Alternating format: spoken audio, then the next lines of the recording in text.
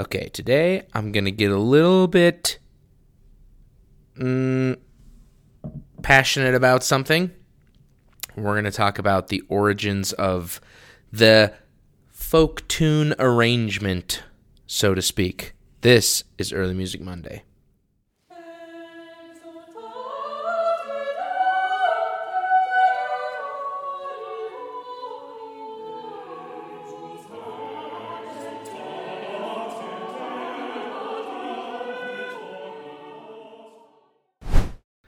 There's this battle that goes on in my head as a conductor of when I'm picking music,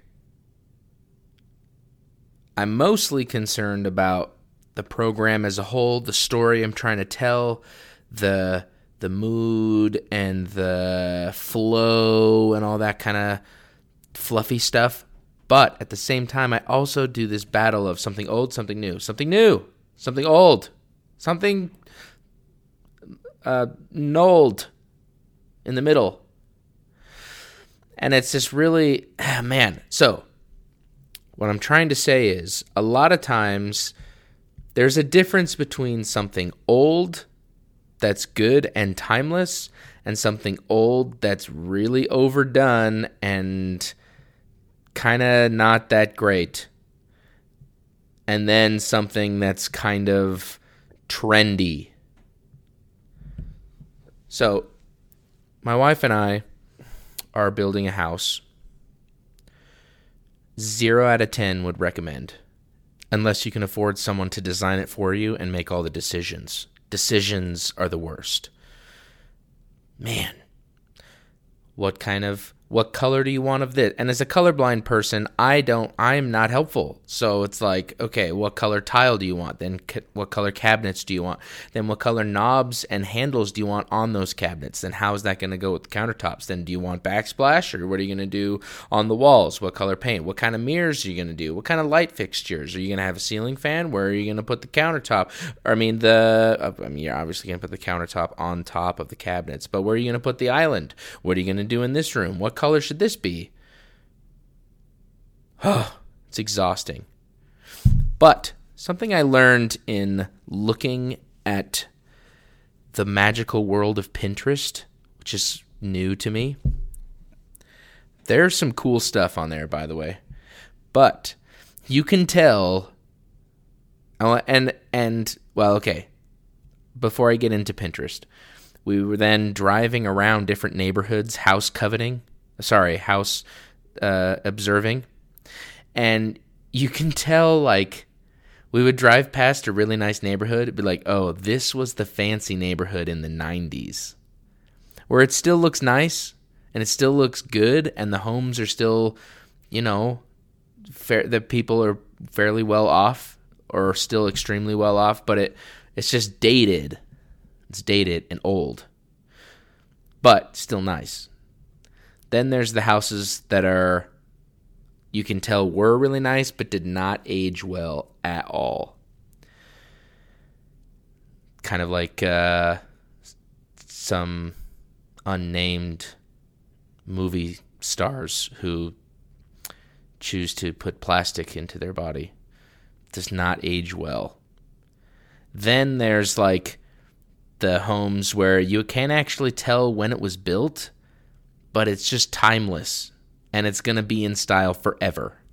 And that's kind of my wife Liz, that's Liz and I's personality, is the like, we want this to last forever, and what's going to be really timeless, aka nothing super duper bold, nothing super, colors aren't insanely crazy, not too far out there designs. Those are really cool, and they're awesome, but they're going to date really fast. And so I was thinking about how that applies to early music, because you don't want music that feels dated. You're like, oh, this sounds kind of like a piece that was written in the 70s, aka the 1770s. But someone just wrote it like this year. You don't want it to be something that's like, oh, this style fades super fast, like a one-hit wonder. Like, Call Me Maybe. I don't even know who sang that, but did she write anything else? Nope. One song, super catchy, gone, done. Why is that? Like, what causes that phenomenon? The one-hit wonder blows my mind. Of, like, one hit, it's really trendy, it's got 8 billion downloads, even though there's not even that many people on the planet. So how do you, like, I don't know. So how do you compose something? How do you select some? If you're picking music for concerts and stuff, how do you find the stuff that's timeless?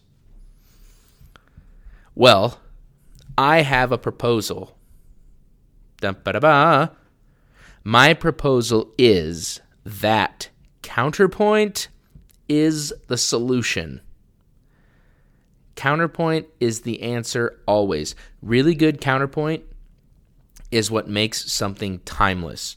Now, there are other factors, such as texture and tempo, meter, harmony, melody, text, no text, etc., etc. Timbre, we could go on and on. So there's all kinds of other factors, but the one common denominator throughout all of history of the music that has lasted and stood the test of time is music that contains counterpoint. I don't care if it's like folk music or if it's the highest brow, high art music in the world or anything in between. Good line, good melody, good counterpoint, interaction of line is what makes something timeless and stand the test of time. Now, that doesn't mean you can just like copy something from the past and just do it. I had a composition teacher, really wise. He told me, he goes, look, if you're going to write something that sounds like Beethoven, who do you think people are going to listen to? Cameron sounding like Beethoven or Beethoven sounding like Beethoven? They're going to pick Beethoven sounding like Beethoven every time. And that never left me.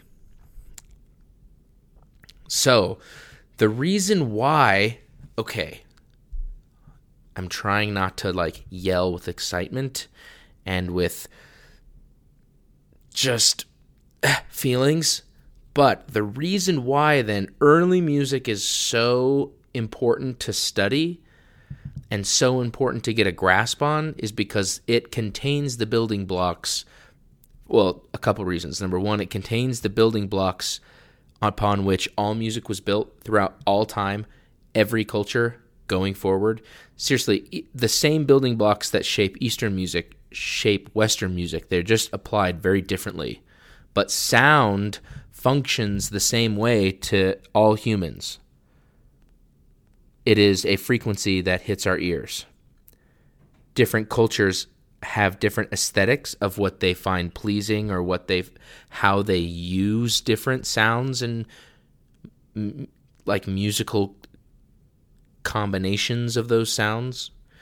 But the sound is primal, as we've talked about with Andrew. The second reason why early music is so important to study is because it's a way to, and as we've also talked about with Andrew, a way to create something fresh and new without being trendy and one-hit wondery. Because we don't want to be one-hit wondery. So, that's my rant about being timeless. Again, to further clarify, it doesn't necessarily mean that we're just going to copy and paste Palestrina into today and say, cool, it's timeless. It just means that there's something innately like eternal or timeless or primal about that music that we gravitate towards, and we will always gravitate towards for some reason. I don't know why that is, but there's something about it. Now, if you take composers like Ernesto Herrera that we've had on the show, or Andrew Maxfield, obviously, that we've talked to a bunch about this, or, even take pieces like Sainte-Chapelle by Eric Whitacre, all kinds of things where it incorporates these. Owen Park does this a lot too, which is amazing. He incorporates these very, very overt early music sounds, not just principles, but actual sounds. Like, this sounds like chant. Why does it sound like chant? Well, what mode are they using? What scale degrees do they keep coming back to? What is the shape of the melody? All of those things determine the nature and timbre of the line or the chant, and then they incorporate that with different harmonies. And so something that I really struggle with is when there's these folk tunes or common tunes that everyone has an arrangement of.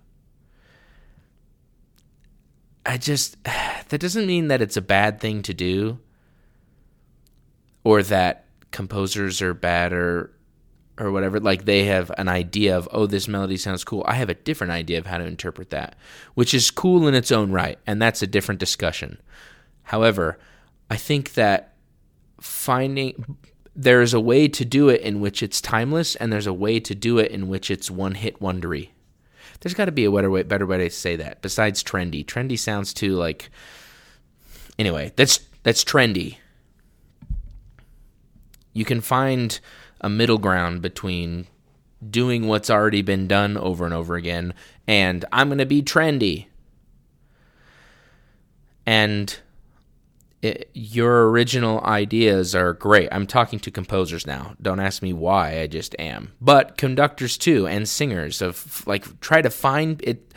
It's really, really difficult to find versions of arrangements of folk tunes and things that are timeless and not overdone, basically copy paste, and then on the other end of the spectrum, trendy. So here's my advice. My advice is, number one, find version. My advice is all based on my own aesthetic, first of all. So here's what I look for as a conductor, and here's what I try to do as a composer. Number one, I find if I'm looking to set an arrangement of a folk tune or a common melody, 100% of the time, that's because I really like that melody. So, don't change it a ton. The melody itself, you can add a couple little things, I guess, but find things that stay true to the nature of the melody, because that melody is what's timeless. Number two, don't do anything too crazy or too wild in terms of, I'm going to make it 18 parts and I'm going to give it 3 different meters at the same time and make it really complex, and I'm going to have all these really far out weird harmonies. That is like putting bright blue backsplash in your kitchen. It is going to look like the 70s in no time. Think about the houses from the 70s. They're all so bright and odd. Brown carpet, orange walls. That's what I think of. It's weird. Just stay away. Stay away. Just say no. Then the construction part of, does it have good counterpoint? Does the voice leading make sense? Are the lines independent but also interdependent? Does it have really good texture? Does it have character? Those things are all determined by, musical elements such as harmony and texture and form and timbre and tessitura, all kinds of things. But the way in which they are trying to find the balance between something new and something old, trying to weigh those options, I think is what gives it a more timeless feel. Now, that's not to say that, think about all the groundbreaking composers that were, doing revolutionary stuff. What they were doing was considered crazy and far out and weird. So how do you tell the difference between trendy, far out, crazy and weird and game-changing, far out and crazy and weird? I submit that I think it has to do with the why behind it. You can tell when a composer has a really strong style and a really strong motivator and a really strong why they do the things they do, why they write that way. You think about, I really, the first example that always comes to my head is basically the early 20th century, where we had the emergence of all of these different styles. You had Expressionism, Impressionism, Neoclassicism, the rejection of Romanticism, Minimalism, Tintinnabuli with Arvo Pärt. Like, there's all these really distinct, bold ideas coming into music. So you can be bold, but if you're wanting to make a statement and change the game, the extremity and boldness with which you do that, it has to be backed up by strong, timeless musical principles. You go down to, what is the nature of a half step? What is the nature of timbre? You know, if you think about minimalism, you think about the nature of repetition in meditation. It goes all the way back to chant. You have these repeated notes all the time in chant. Or, you know, in terms of John Cage, like the prepared piano just came to mind. The nature of sound and color of sound. Exploring the depths of it. And you're not going to do that with one simple arrangement. You have to do that with composition after composition after composition after composition. So if a composer is like that and then they wrote an arrangement, then that's not a trendy piece. So then you go and you put it on the program. And I'm not saying completely stay away from trendy pieces. I do trendy pieces all the time. It's all about the balance. The Force must have balance, young Padawan. Mostly speaking to myself. So then, a great example of this in early music is the Mass. So, and settings of plain chant. So if you go all the way back to medieval times and you have plain chant, you have this melodic plain chant that is repeated. And that is the prayer. That is the service. It is monophonic. The monks or the nuns sing it, and that's it. There's no harmony. There's no anything. They just sing that chant, and they move on to the next part of the service. But composers who are artists said, this is kind of boring after a while. And they said, well, what if we added this? And then what if we added this? Well, what if we added 2 voices? What if we added 3 voices? Whew, insanity. So then composers started to say, well, let's take the chant and let's then create completely new independent line for each of the other parts that are performing or singing and keep the main plain chant line the exact same. So you have the paraphrase mass, the parody mass, and the cantus firmus mass. I almost forgot. Whoa, that would have been bad.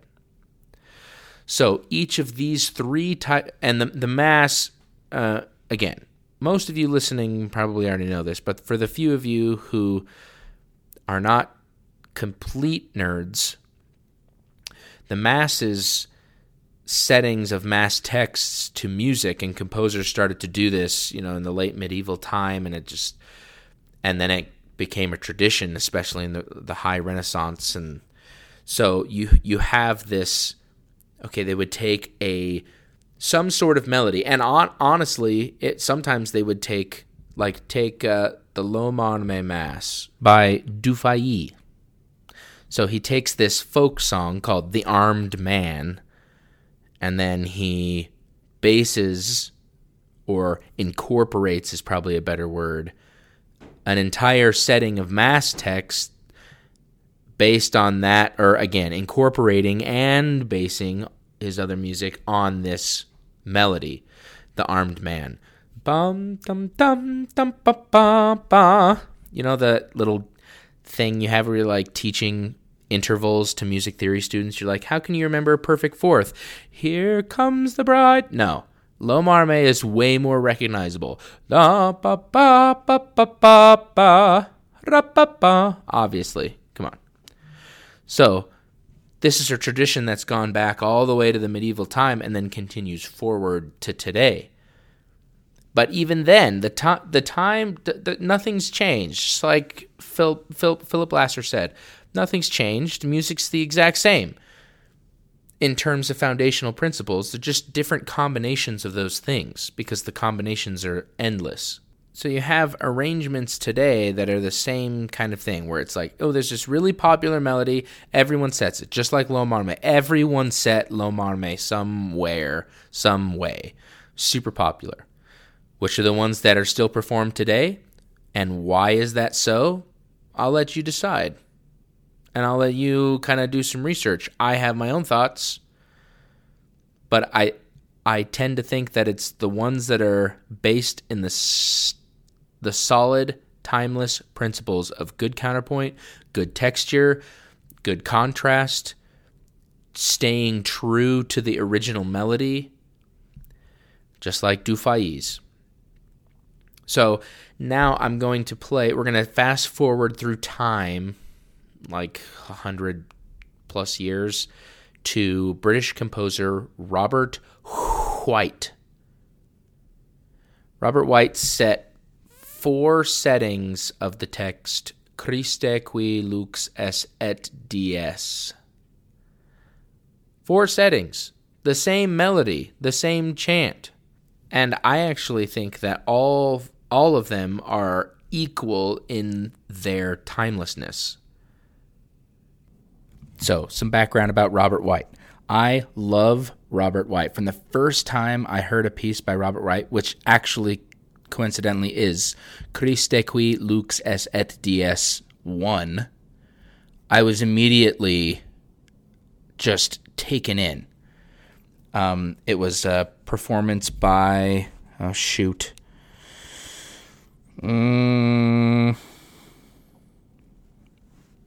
think it was the Gabrieli Consort with Paul McCreesh, conductor, Songs of Farewell. Might have been the album. I might be wrong. Don't quote me on that. Anyway, I listened to it and I was just drawn in. And it was a strictly homophonic setting. So he'd have the chant and then a strictly homophonic harmonization of it, I guess. And, excuse me, the really cool thing about Robert White is he is the perfect example of timelessness. So, first of all, he was a chorister and an adult singer at Trinity College in Cambridge, And we've been talking about Owen Park. He was also in the choir at Trinity College at Cambridge. And you think about 2000s all the way back to 1554 to 1562. It's like almost 20 years. No, I'm bad at math. Sorry. That's like not even 10 years. I thought it was 1540. And it doesn't matter. No need to laugh. I can hear you laughing. Anyway, that 8-year period he was there singing. And it's like, wow, okay, people have been singing in that choir since before then. It's insane. Talk about timelessness. And then he succeeded his father-in-law, who was Christopher Tye, other British composer, as the master of the choristers, which is kind of intimidating. You think about succeeding your in-laws at a job, be kind of stressful, I think. And then he was so renowned in throughout his life that Thomas Morley, who was one of the most well-known composers in the country, said that he included Robert White as one of the most 7 eminent composers in England. And this his reputation continued to where then he was appointed as the organist and master of choristers at Westminster Abbey, which is, I equate that to being like, you know, the Pope of British choral music. And so I just think that, and then, you know, his music, now I will say there are a lot of similarities between these British Tudor composers. So if you think of, we've heard that. It's like maybe on the side of the spectrum of not inventive enough, maybe, perhaps, but he has this very strong sense of not quite experimental, and not quite avant-garde, but bold harmonies, harmonic language. And it's kind of like you marry this Italian Monteverdi Gesualdo with kind of the British false relation Tudor era, and you get Robert White, which is why, and I think his music is timeless because he straddles that what's new and what's old, and let's put it together. And, you know, his music kind of fell off the map during the Baroque era, but was rediscovered by music historians in like the classical time period, and British music didn't really produce much of anything worthy of note during the classical time period. But that's what makes the British choral sound so timeless, because they just like invest in it, they dig it. This is the thing that they are good at, and that's why I think they're probably the choir capital of the world right now. So then another interesting, notable, relatable fact about Robert White is that he and his whole family actually died of the plague, which is really sad. And that happened in 1574. And so he worked, he composed, conducted, played the organ, and then died of the plague. And I can't think of anything more relevant to today. Of we all suffered from this plague, and some people got it and recovered, others died, others never got it, and it affected the whole world and musicians alike, especially choral singers. So, I don't know. I just think that Robert White exemplifies the principle of timelessness, and he's not nearly as well known as Thomas Morley or Thomas Tallis or William Byrd, but his music is just as great, and it does have unique characteristics that are very unique to him that make it even more timeless, because it's a shift in color, a shift in voice from his other British contemporaries. So I'm going to play Sound of Ages recording of Christe qui lux es et dies, and this is the third setting of it. And you're going to hear, and they make no qualms about it. They have the cantor sing the chant just straight up. Monophonic soloist singing chant. And then they go into verse, so to speak, and then they have it. Now, the cool thing about Robert White's setting is that it keeps the chant in its pure form, in a voice all the time. The rhythms might not all be the same. He elongates those rhythms, and so it gives it a different character, but Again, the chant is pure. So here is Sound of Ages singing Robert White's Christe qui lux es et dies 3.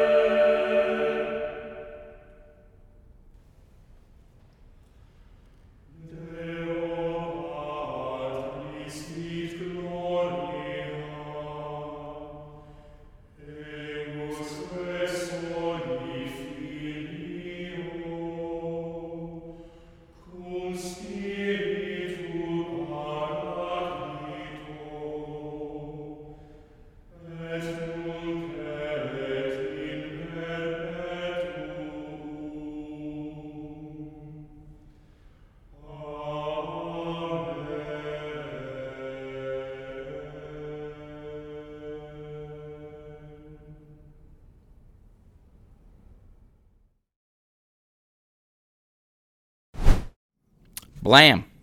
There you have it. Robert White. Oh, it's so good. It fills the soul. It's like a nice, hearty breakfast. You know what I'm saying? Anyway, so you can see how he incorporates different harmonic languages, different textures, different,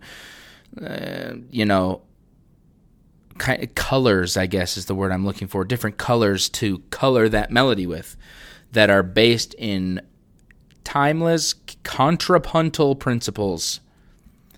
So if you're a conductor looking for music, if you're a composer writing music, if you're a listener listening to and appreciating and sharing music, I speak to myself as well. I just think we should spread the timelessness. And it's an investment. It's not just like the fluffy, trendy, doesn't take much thought or effort, it just happens to you. But timelessness, it takes some investment of mental effort and it's a little bit of work, but that's what makes it so worth it and so much more fulfilling. Okay, final thoughts of the day. Thought number 1, be sure to check out Sound of Age's new video. We played the audio of it before, of Andrew Maxfield's new piece, The Singing Bowl. We released the video on Friday, the 16th of July, this past Friday. So be sure to check out our Facebook and our Instagram and YouTube and our website and check out the new video. It's really awesome. Again, you heard the piece, but now you can go watch, and watching's always better anyway, right? So go check that out. Like, comment, share, spread the word. Thing number 2 is I've attached in the show notes a link to a Google form of just a short little survey. It's like 6 or so questions of just your thoughts about Early Music Monday and how the show is going and things you think you could improve, what your favorite parts of the show are. And we'd love to hear your feedback, and any way we can make it more enjoyable, entertaining, and informative is the goal. So please fill that out, share it with anyone else you know who listens, and we'll take that feedback to heart, and I'll try to make this show even better. So thanks for joining me today on another solo episode talking about timeless versus trendy and Robert White. Be sure to like and subscribe and review and rate and share and comment and bathe and eat and exercise. Make sure that you're getting enough sleep. Stay hydrated. Stay healthy. Stay driven. Keep on the grind. All the good things. And keep listening to choral music and keep tuning in to Early Music Monday.